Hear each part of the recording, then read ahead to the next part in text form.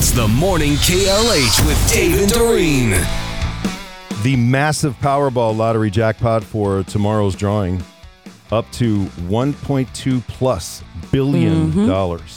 It'll be the second largest jackpot in the Powerball 30-year run and at least the fourth biggest in U.S. lottery history. The next drawing will offer an estimated cash option, and this is before taxes are taken out. $596.7 million. Okay. I mean, after taxes, it's probably close to $300 million. I could deal with that. 350 somewhere in there. Yeah. Now, you mentioned this, and I didn't realize this. Powerball's played in 45 states. Yeah. I didn't know it was that wide across, not only just the states, but D.C., the U.S. Virgin Islands, and Puerto Rico. They play there as well. Yeah, you could be a multi-millionaire from almost anywhere except for Alaska, Hawaii, and... What's the first thing you'd buy?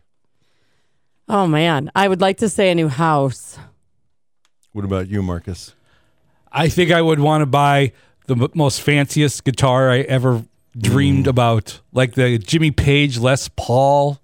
Oh, that would be... How many guitars do you have right now? I have 5. 5, okay. You'd have to buy a bigger house to put it in. There you go. Bigger amps. Well, and you? What's on your list besides your Kohl's bill? Well, I could do the Three Amigos thing right now and just say I was going to donate it all to charity. Lies. But no, I would be lying. Some of it. Yeah, I would donate a lot to charity. Probably give a lot to friends and family. I'm a friend. And then bank a lot of it. Yes, you are. Bank a lot of it.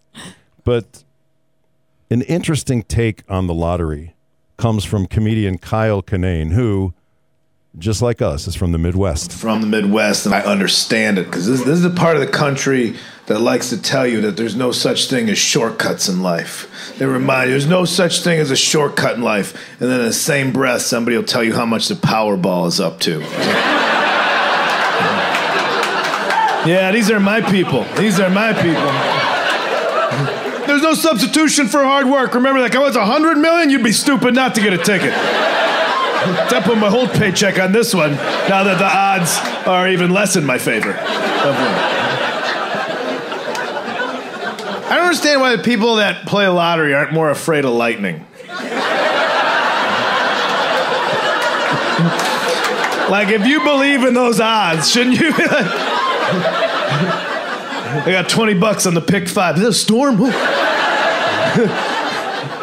Why do you only believe in good luck?